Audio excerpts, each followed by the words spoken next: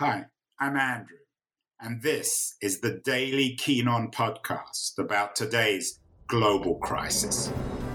The coronavirus pandemic is dramatically disrupting not only our own daily lives, but also society itself. This show features conversations with some of the world's leading thinkers and writers about the deeper economic, political, and technological consequences of the pandemic. It's the daily podcast trying to make long-term sense out of the chaos of today's global crisis. There's one word that gets thrown around a lot these days, particularly in the weird summer of 2020. That word, of course, is fascism. We've had a number of people on our show claiming that Trump or Putin or Erdogan is a fascist. Federico Finkelstein from the New School in New York comes to mind particularly. And I thought today, given the way in which fascism is used and perhaps abused, we should have an expert, a real expert on fascism. After all, Orwell, very famously in his Politics in the English Language, wrote that the word fascism has now no meaning except insofar as it signifies something not desirable. Or Orwell was, of course, always very good on the English language and how we define our politics. And indeed, his theory of politics was very much rooted in language. Victoria de Grazia is a very distinguished Columbia University historian. She's also lucky enough at the moment to be based in Tuscany, or at least talking to us from her retreat in Tuscany. She is the author of a wonderfully rich, fascinating, and relevant new book, The Perfect Fascism. The Perfect, not fascism, The Perfect Fascist, a story of love, power, and morality in Mussolini's Italy, which is a narrative about Attilio Teruzzo, one of Mussolini's generals, in which she kind of weaves into a broader history and analysis of Mussolini's Italy. Victoria, to kick us off here, I'm going to be a history professor with my history professor guest. Tell me what fascism means as a word. Let's get beyond Orwell here. Take it beyond Orwell. I would tend to side with him to the degree that we use the word fascist and fascism very loosely in the United States. And I think in the United States, particularly so, because we always regarded ourselves as so distant from it. In other words, we were like the antithesis of fascism. We beat the fascists in World War II. We were all anti-fascist coming out of the New Deal. Even Hollywood creates this black and white image. Reagan takes it a step further and brings in the Germans. So we were fighting against the fascists and the Soviets, it seems. So the word is very, very loosely used. And myself, we used to call people fascists all the time. My father was a fascist because he supported the war in Vietnam. But I found now to use it for our political figures anywhere in the world, in the contemporary world, means that we don't understand what fascism did so successfully in the interwar period.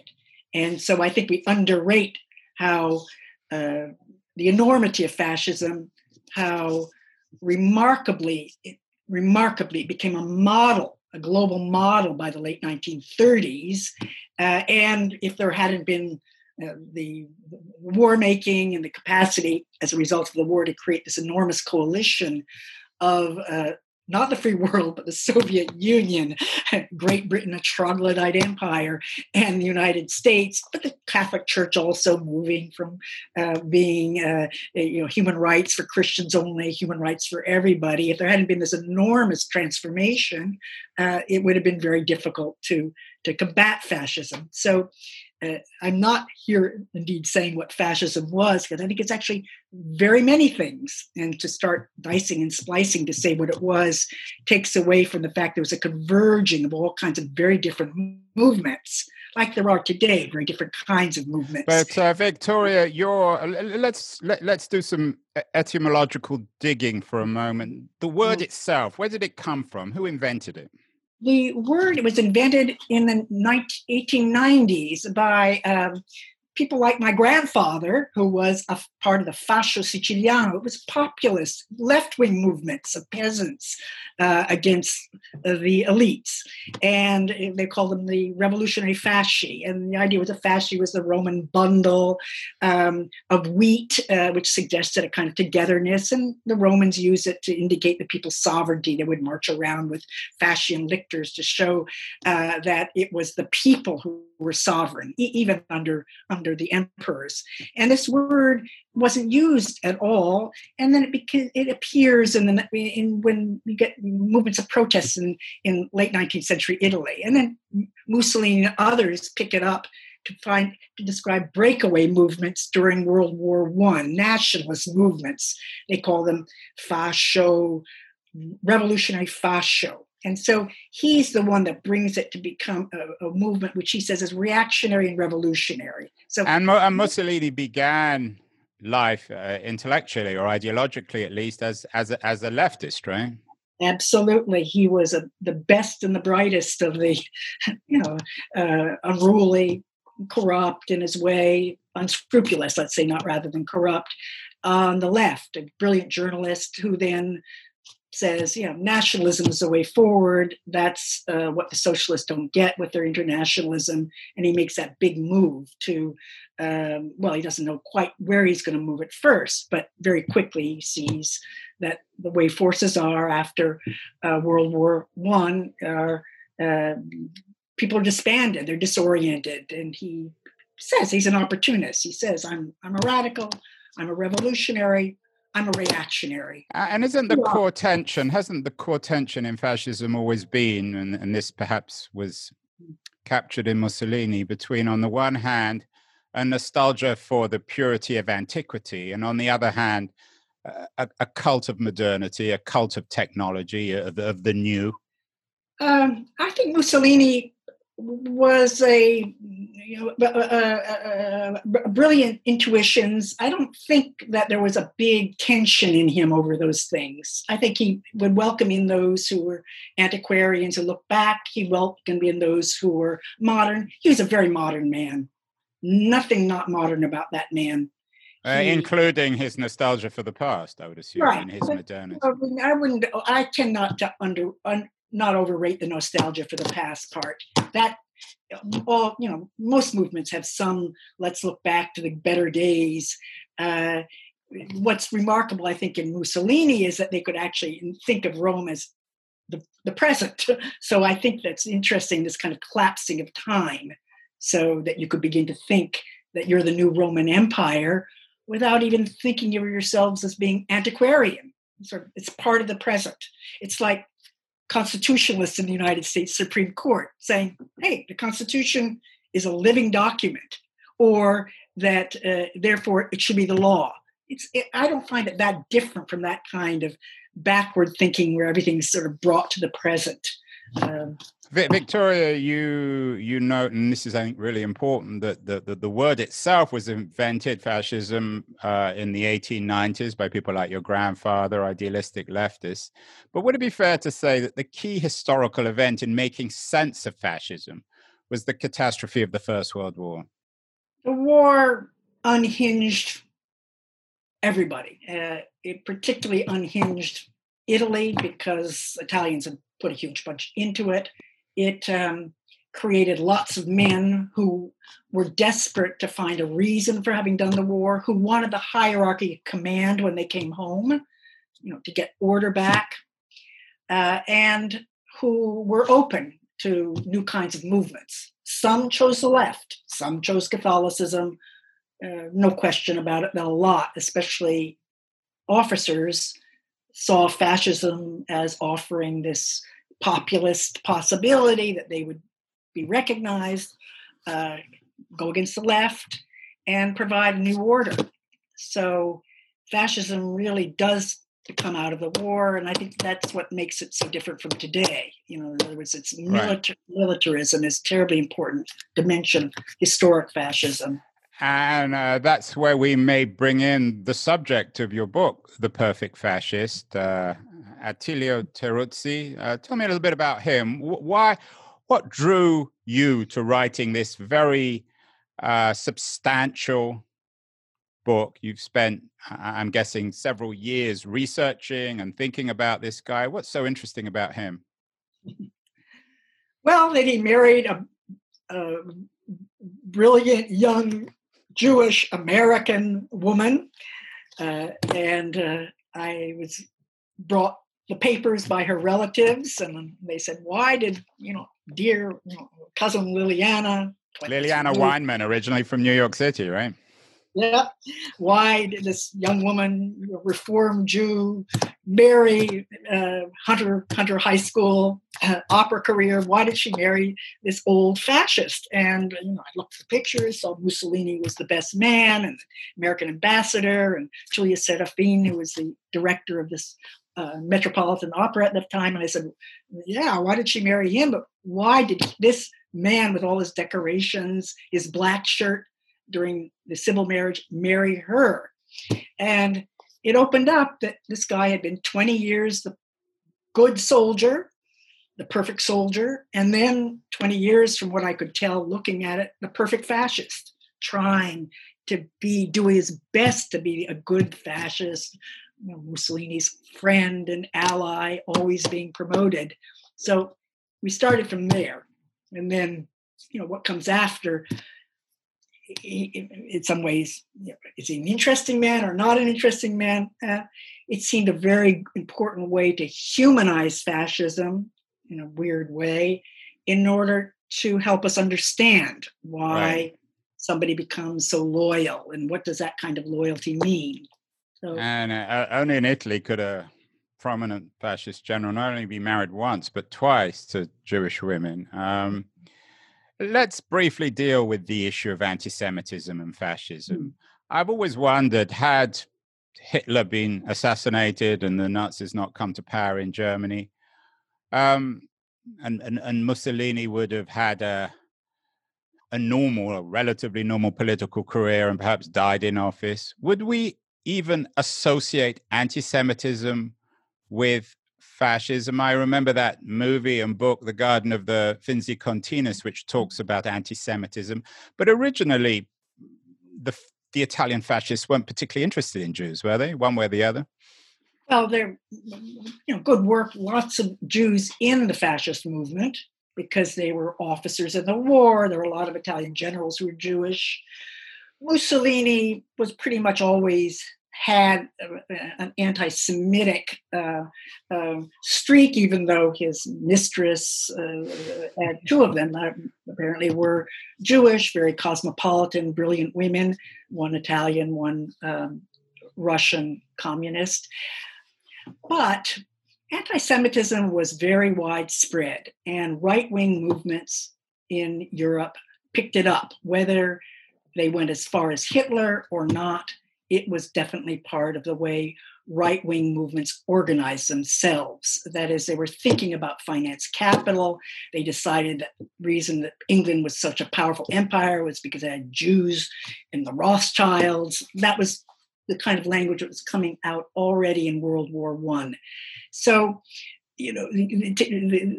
anti-Semitism is one thing. It would have been there. Anti-Semitic laws, that's another question. That's the 1930s. So it takes, fascism in Italy lasts a long time. And in the 20s, nowhere were there anti-Semitic laws. So we can't say, hey, Italy's great. Italy's own race laws, most historians now, they came out of Italy. Italy was very worried after the Ethiopian War about its people mixing with racially different people. And, the Italian anti-Semitic laws were developed brilliantly, juridically. So it's hard for me to say, without Hitler, Mussolini wouldn't have been anti-Semitic, or without Hitler's Nuremberg laws, Italians wouldn't have made their 1938 race laws. Mussolini has statements saying, I wish I could kill all the Jews. Now, okay, You can wave that. There are only a few times he says that. And usually they're in his boudoir with one of his most important lover in the late 1930s. So we can't say from there that meant the final solution. Anti-Semitism is very complicated. We know a lot about it now. Right. It was all over, and these right-wing movements picked up on it, and Hitler took it to the greatest extremes, not in the laws, but then especially during the war. I mean, if would it be fair to say if there is an ideological legacy of fascism, particularly Mussolini's fascism, it's the ideal of totalitarianism, which Hannah Arendt in particular, in her wonderful trilogy of books, described as what you call the destruction of private life. So it's kind of ironic in a way that your book, The Perfect Fascist, this story of love, power, and morality in Mussolini's Italy, is in many ways a story of private life. As an archaeologist of Mussolini, you dug up private life. What was it like privately in the Italy of the 1930s and early 40s? It was all jerked around and messy, especially if you were part of the hierarchy. People smearing each other, using innuendo, using spies to pick up on their sex life, on the peccadillos of their family and wives. Informers, always misogynist, were around and about. So it was, highly sexualized and highly deformed. That's how. But is that? And I don't mean to sound anti-Italian. I don't mean to sound anti-Italian here, because I'm a big admirer of all things Italian. But is that different profoundly from regular Italian life before fascism? I'd say no and yes, and I think that's a point I'm trying to make. That again, it's a misconstrual, and I think this is true of Nazi Germany, Soviet Union, fascist Italy, which Arendt would say, let's go easy. Maybe we should include Italy as a totalitarian place. Private life goes on in these places. And if you say it doesn't. It's a way, in some ways, of saying, hey, this is so abnormal. We in America, we in the early 21st century are never going to go that way or that place. Those countries are different from us. And I don't think that is politically right, but I think also in terms of scholarly work, it's not right either. Private life continues in those regimes. The problems aren't about the destruction of private life. They're about the enormous ballooning of the state and this huge inter-bureaucratic fighting, and where the leader then begins to twist everything around, including people's private lives. What about the sexualized nature of fascism? I was struck by that in the narrative of your book, and perhaps also by Mussolini's presentation to himself, to the Italian people and to the world.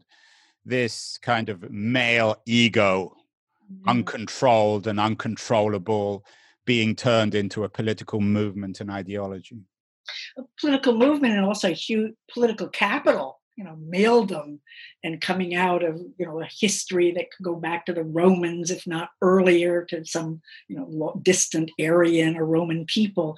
So it's a big capital to push around.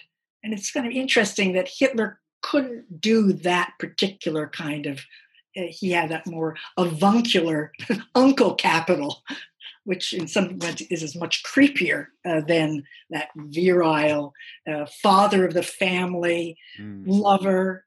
It had a lot of resonance of that, and he would play it in different ways. Sometimes he was a good patriarch, very stern. Other times he was the male lover. It's a big capital in political rule generally. Say, in the big capital, how you play it. I can't resist this, and I'm sure you had to deal with this question all the time in your interviews about this book. But Is there something Trumpian about Mussolini and fascist Italy? I've never believed the idea that there's anything about Trump which is in any sense akin to the Nazis and Hitler. But it does seem as if this, excuse the pun, trumped up, highly sexualized male figure in America in 2020 is in some ways not dissimilar to his equivalent in Italy in the 1930s, and his absurd family and his bombastic, ludicrous presentation of himself. Mm-hmm.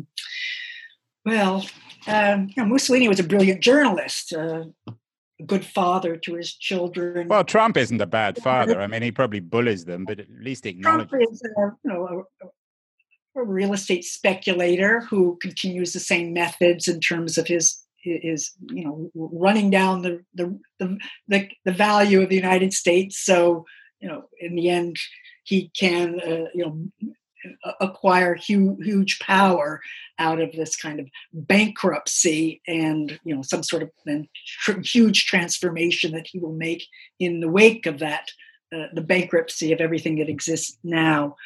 I'm not sure why Trump gets compared to Mussolini. It seems to me a kind of a downgrading of Italy and of 20 years of fascist politics, which was awful. So I don't want to compare, but I don't see the relationship between a Trump and a Mussolini. But again, that probably comes back to my idea that historic fascism was of an epoch. Trump is much more comparable to Bolsonaro and some of the other kleptocrats who have come into power also in the post-Soviet areas. Yeah, I mean, actually, the historical figure he most reminds me of is Ceausescu in Romania, but this is a conversation about Italy and the perfect fascist. Victoria, you note in the book, and I'm quoting you, you say, firstly, you say fascists are made, not born, which I think is a very intriguing observation. And then you say, fascist Italy was horrible, but full of heart. What do you mean by that? Well, horrible, but full of heart. That is, humans went around, continued making love, having plans, having children, thinking about what would be written on their gravestones, with the kinds of all the conflicts that we associate with human existence lived to its extreme. What's my fate?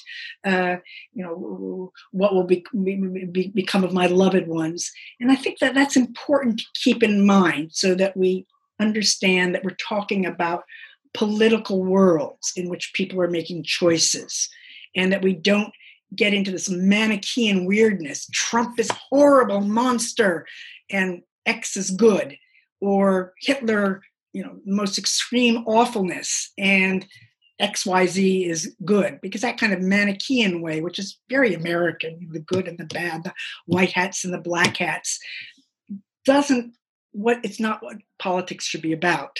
And it doesn't help understand these movements.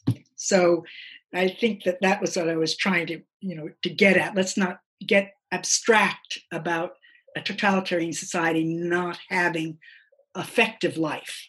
Is there something that we can learn from Mussolini's Italy in a positive way that would make contemporary America a better place?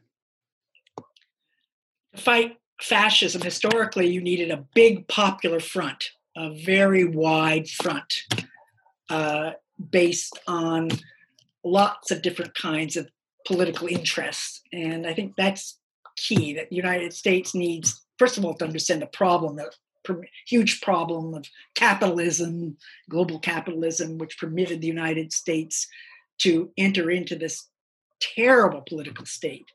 And then to think way ahead, not just to defeat Trump, but to come up with major projects, which he is addressing in his awfulness in the worst way.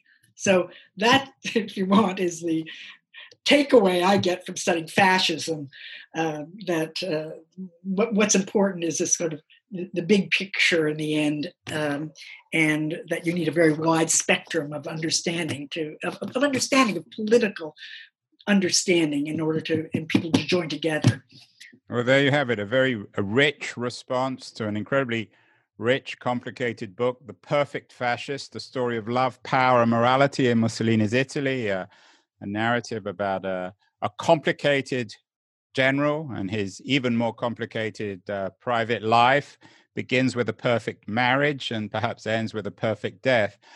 Victoria, people should read your book. Anyone interested in the history of fascism, it's essential reading. You are, as I said at the beginning of this conversation, in Tuscany at the moment. You're based, though, in New York. What are you reading, or what should people be reading in this strange summer of 2020? Well, I read two books. I mean, one is by a man named Carlo Cipolla, and it's on the plague in Florence in the 14th century. And I guess I was just so struck that the Florence did the same things that we have done now, very rigorously, close all the houses down. And the most important thing there, aside from closing everybody in, was to make sure that the animals were fed. So they created this kind of social welfare state, which provided food to everybody, including the animals in the pastures. And the other, it was rereading in a different key, the Prince of Machiavelli. There's a good, sort of fun translation by Tim Parks. And the Prince of Machiavelli. It's very misunderstood because it's really about governing. It's not about the tyrant. It's really about how to think about what governments should do, bad ones and good ones. So that's what I've been thinking about. You've been listening to Keen On, hosted by me, Andrew Keen. Make sure to join us the rest of this season as we explore how to fix capitalism. Make sure to visit us at lithub.com, where you can subscribe to the show in iTunes, Stitcher, Spotify, or wherever you listen to your podcasts. While you're at it, if you enjoyed what you heard, we'd appreciate a rating on iTunes. Or if you'd simply tell a friend about the show, that would also help too. Today's episode was produced and edited by Justin Alvarez and the team at LitHub Radio. See you next week, and thanks so much for listening.